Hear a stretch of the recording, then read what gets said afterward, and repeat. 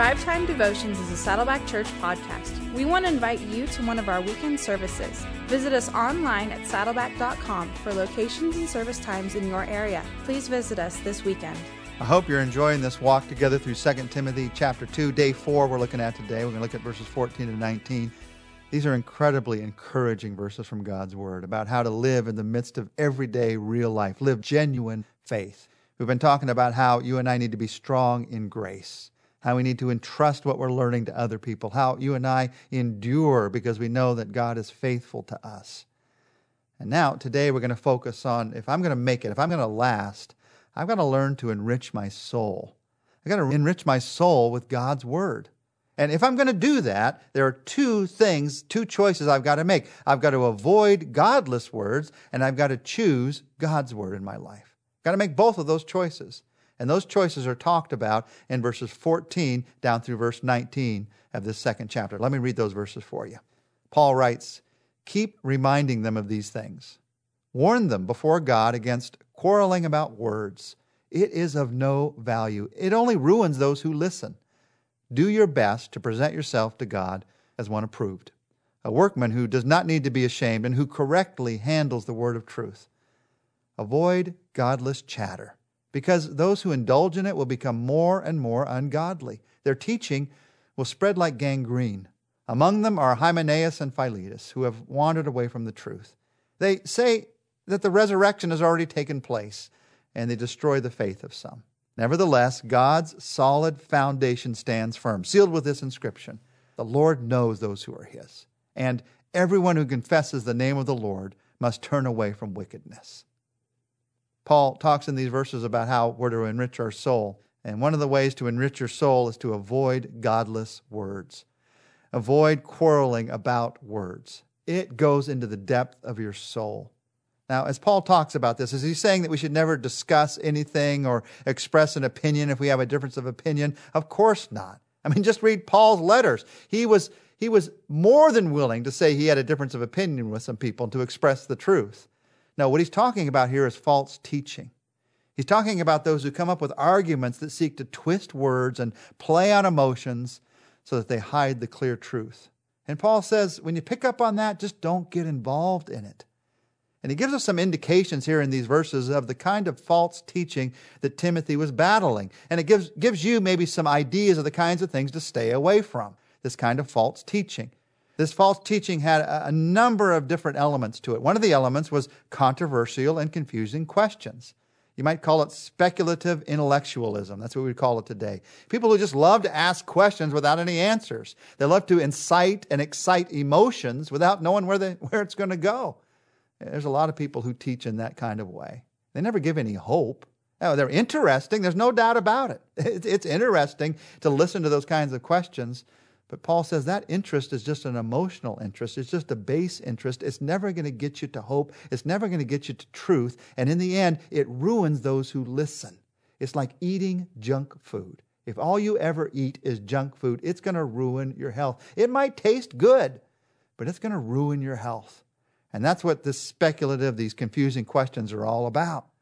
The kinds of false teaching that Paul was dealing with Timothy and this Ephesian church were a sense of pride in their own understanding, people who felt like they were smarter because they could ask smarter questions, or at least questions that had bigger words. They acted like, well, because I'm willing to ask a negative question, somehow I'm smarter than you are. It does not take intellectualism to see the negative side of life. That's the easiest thing in the world to do. And yet there are people who somehow are prideful that they can see the negative side of life. What takes real faith, what takes real courage, what takes genuine wisdom is seeing the positive side of what God is doing in this world. The false teaching that Paul was dealing with in this church was a teaching that tended to deny people the enjoyment of life. Back in 1 Timothy, Paul encouraged them to enjoy what God had made, because the false teaching was saying you can't enjoy anything that God has made. It's all empty. It's all meaningless. So you need to deny yourself. You need to deny your will. Deny yourself the things that you want. And if you deny yourself the things that you want, somehow you will make yourself, that's the key word, make yourself more spiritual. Well, the good news is you cannot make yourself anything. It's what God has made you, and what He'll make you through His Spirit.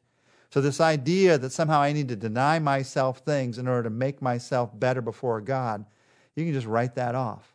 Now, Jesus did teach us to deny ourselves, but you don't deny yourself this certain food or this certain celebration on this day or the kinds of things that are in this list of false teaching in order to make yourself feel more spiritual. It doesn't work. Now, it's interesting in this false teaching, and this often happens in false teaching, there's opposite sides. So sometimes they denied enjoyment, but then they would flip entirely the other way, and they would encourage indulgence and immorality. They'd encourage materialism and greed. Just ask anything you want to come into your life. It's okay with God. He's forgiven it all already, so just ask it all to come in. Godless words. The godless words included a lot of talk about genealogies and tales and stories, things that people made up. Maybe you've gotten caught up in that lately. I'm just not interested in the clear truth of the Bible. You're looking for something new, looking for something different. I found when it happens in my life and in other people's lives, the problem is I don't want to live out what God's teaching me. I want to hear some new truth just out of interest, not out of desire to live it out. The truth of the matter is just the truth of loving one another. Love one another. I can spend the rest of my life on those 3 words. So if you're looking for some new, interesting truth, take a good, close look at your life and ask yourself, am I willing to live out the truth that God's put into my life? Now, this false teaching that was in this church that they were struggling with, we get a real clue in the verses we just read into one aspect of this false teaching. Paul says that Hymenaeus and Philetus were denying the resurrection of the body. What's being talked about here? Were they saying that Jesus wasn't bodily resurrected? No, that's not it at all.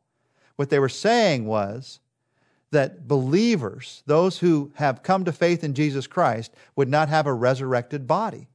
That somehow either we would be in a spirit body forever, we wouldn't enjoy the resurrected body that Jesus Christ enjoyed, or that somehow there's an indication that the false teaching was that somehow those who were Christians right after Jesus was resurrected and before Jesus returned would not have a resurrected body, whereas everybody else would. That somehow these believers, the first believers, would miss out on something that many other believers would enjoy. And Paul says God's foundation stands firm. The Lord knows those who are His, as if God's going to forget. Oh, those first century believers, I missed it. I didn't understand. And somehow they're not going to enjoy eternity like the rest of people. Paul says, are you kidding? Of course God knows. False teachers tend to twist words by using good words, fancy words, words that excite your emotions. But those false teachings, they don't hold water. And when you and I get caught up in following after a false teaching, what I need to do is realize that God's word is what lasts. And that's what Paul talks about in verse 15. You want to enrich your soul, you got to avoid these kind of godless words that we've been talking about that are all through 1 and 2 Timothy. And I've got to accurately handle God's word. Verse 15, let me read it again. Do your best to present yourself to God as one approved, a workman who does not need to be ashamed, and who correctly handles the word of truth. Now, before we talk about correctly handling the word of truth, what is a workman here? What is he talking about? A workman who does not need to be ashamed.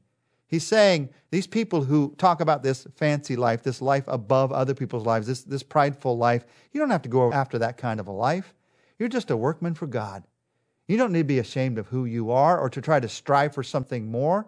Just enjoy the fact that God's made you to do work for Him.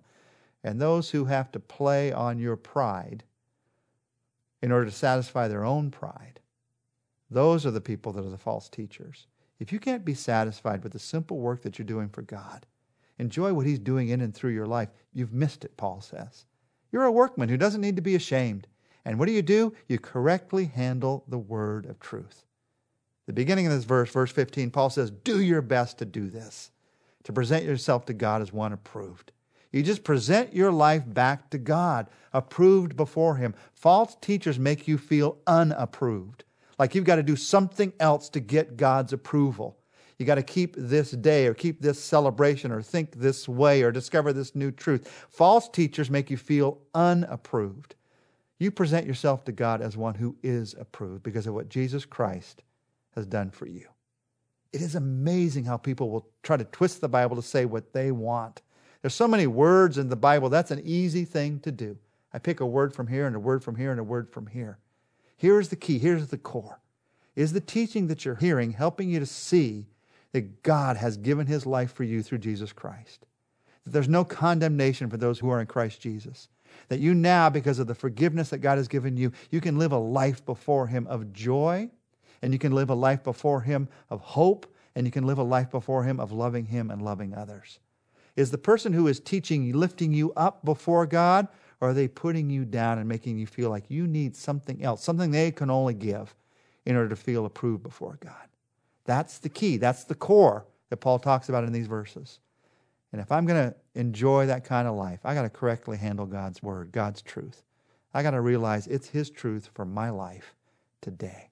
So as we pray together, let's just pray and say, Jesus Christ, we haven't had nearly enough time to look at this incredibly important verse. We could talk about it for hours, correctly handling your truth. I pray that we would correctly handle it today, that I would. That instead of letting some lie hide the truth from me, or instead of ignoring it based on my own self-interest, that I'd realize how deeply you love me and how your truth of loving others, your truth of the hope you want to give, your truth, even in these verses about the fact that the Lord knows those who are His, your truth can sink into my heart, and your truth can cause me to live my life as one approved before you because of what Jesus Christ has done. And so I thank you, Jesus. I thank you in your name. Amen. And join us tomorrow. We'll end our look at 2 Timothy chapter 2. We're going to look at the great purpose that God has for your life.